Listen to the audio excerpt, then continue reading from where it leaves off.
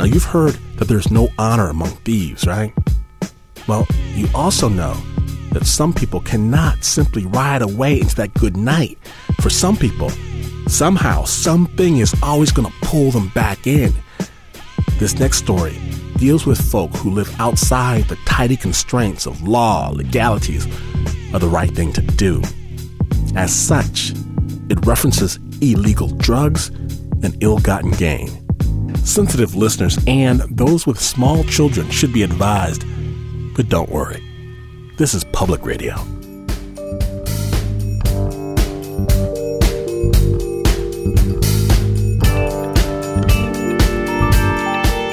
My name is Brian O'Day, and I am 64. In the 70s, Brian was making good money at his job. I lived comfortably. I didn't live extravagantly. I mean, I had nice cars, and I had a nice country house, and I had a nice home, and I had a nice boat. I had the toys, but I didn't live extravagantly. I lived a very private life. Brian was the kind of guy that you could go to when you were in a jam. I had a lot of money, and so I gave away millions of dollars, and I got stiffed for millions of dollars. Once I live a life of a millionaire. But I had a great time. You know, I was just having fun. I had kids. Brian lived a sweet life because his day job was drug smuggling. He started out small-time in Canada, but quickly evolved into an international player who moved tons all across the world.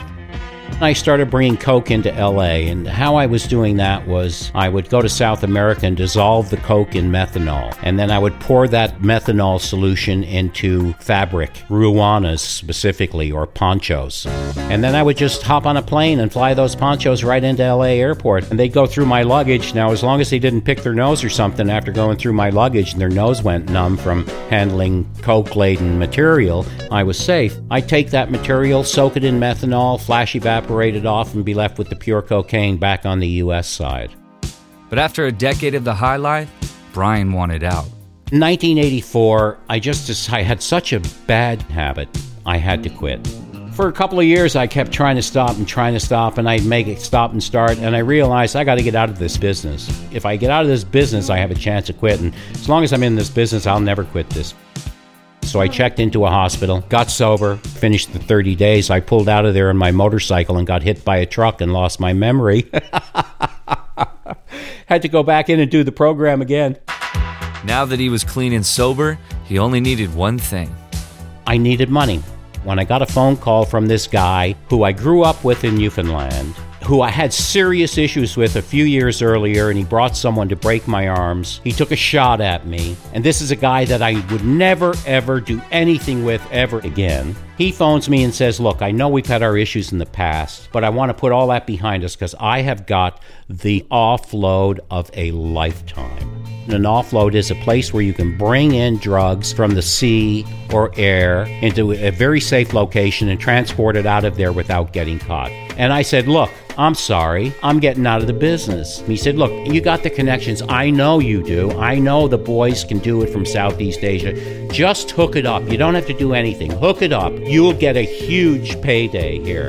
This will be the once-in-a-lifetime opportunity. Just give it a shot and take a look at it. I couldn't help it. As much as I knew I shouldn't do this, I got sucked back in.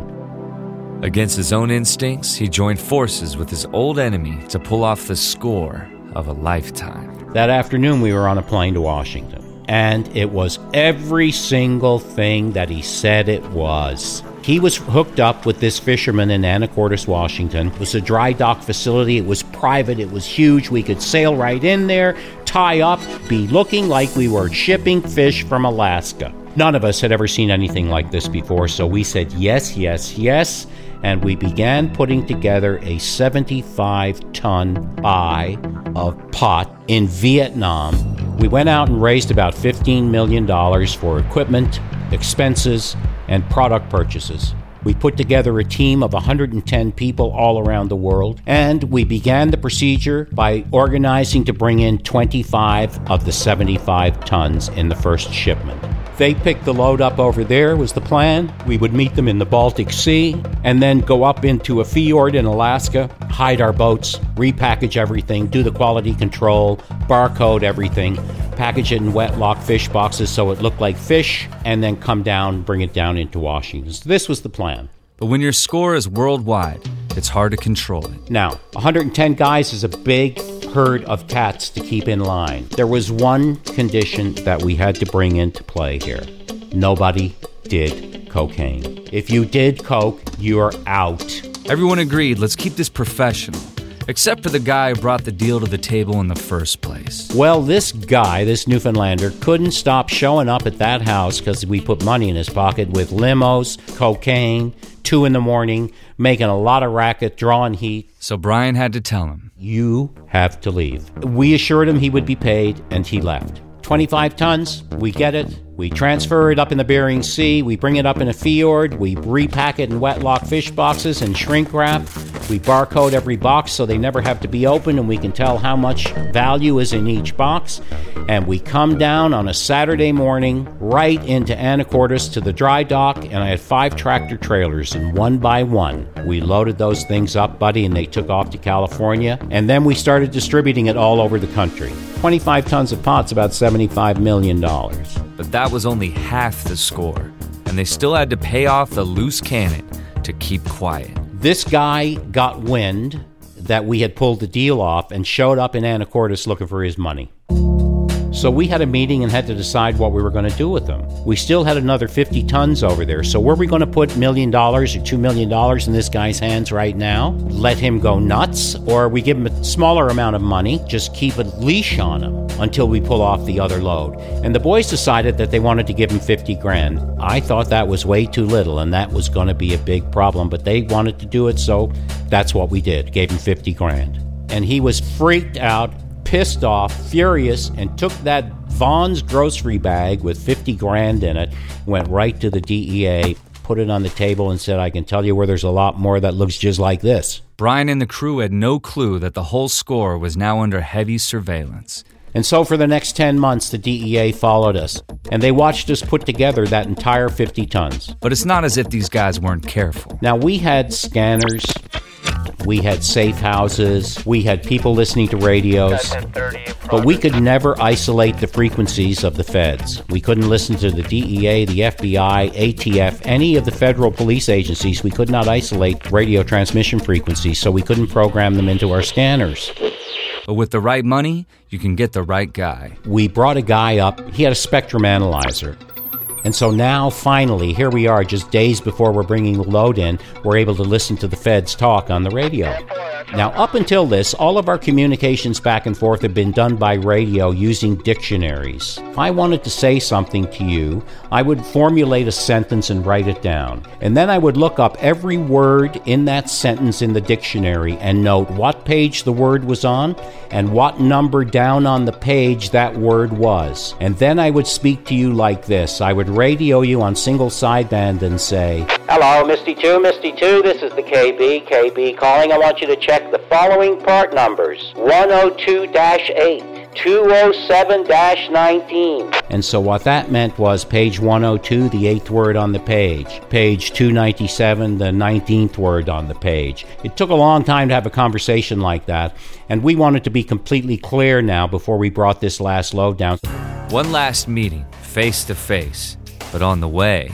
En route, my radio picks up the DEA talking about following me in my brown Suburban. We got a brown Suburban. I took off and I drove like a friggin' maniac for about 6 hours nonstop.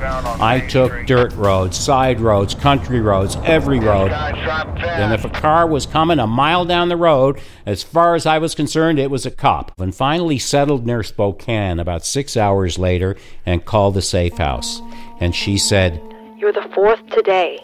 Call back in 2 hours. We're arranging a meeting. The meeting was set up in the parking lot of this country store in the middle of nowhere, and we had to make a decision what to do.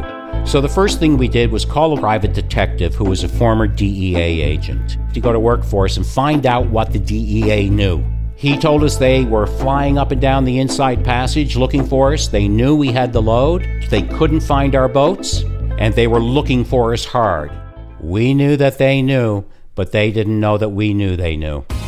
That just blew our minds. They had two options: call off the whole deal or make a new plan to bait and switch. We went to a friend of ours and said, loan us your boat, will you? So he loaned us this 250-foot boat. We took off on that boat with another crew up to Alaska. As we were going up, we're listening to them fly over us, not knowing who they're flying over, looking for us. So we get up there, we offload all of the product off of the boats that were hidden in the fjord, put it on our boat, on this new boat, and we sail it back down towards the inside passage where you cross from Canada into the U.S. And once they crossed the border, it was time to drop the bait.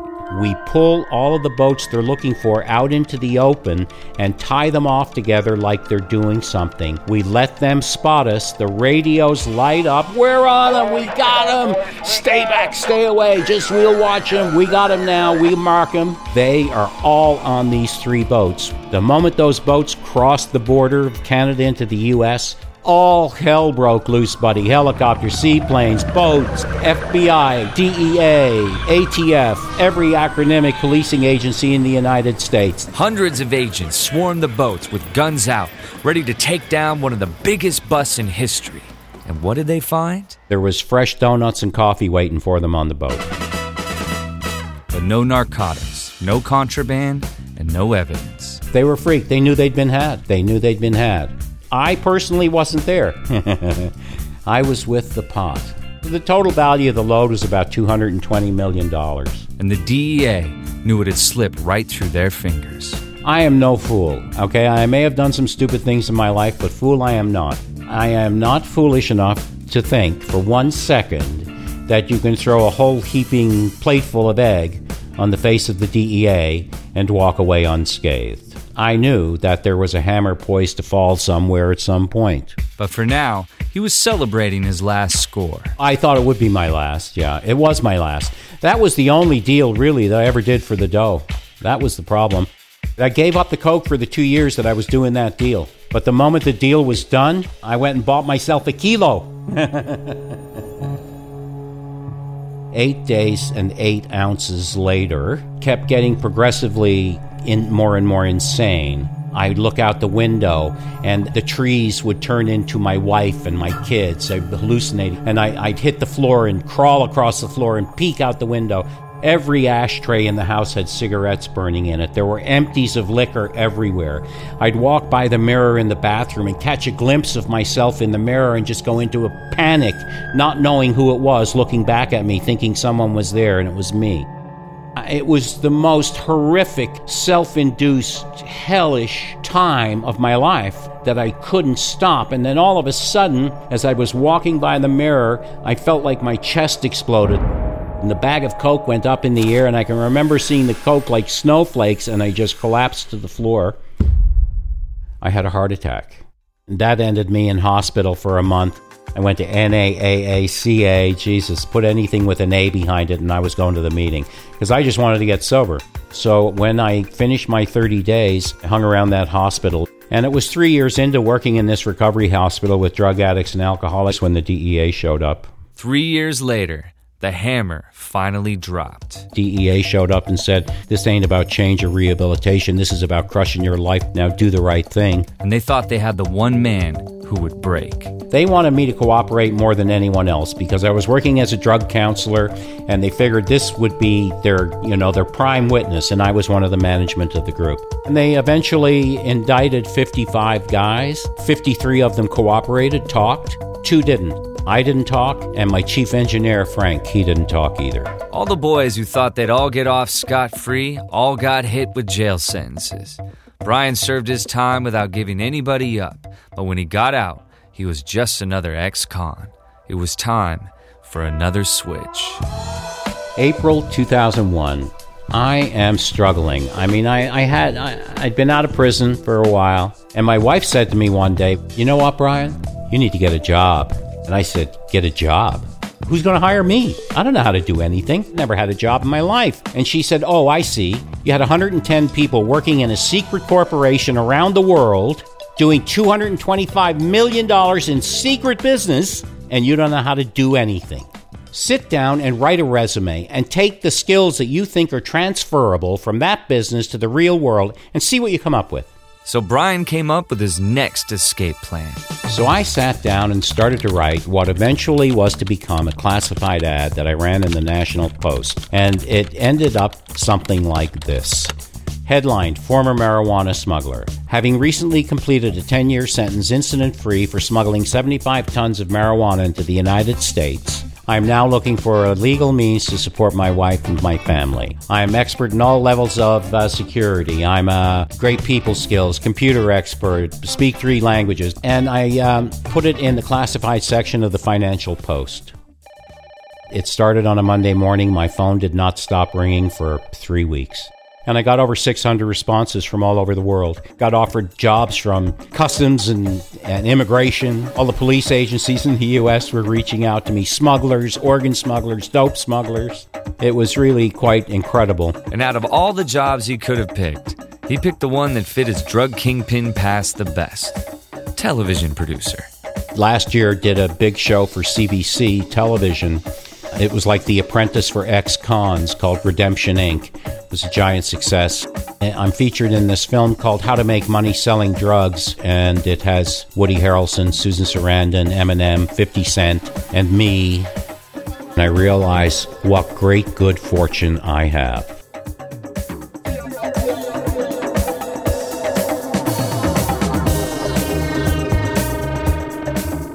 Big thanks to Brian O'Day.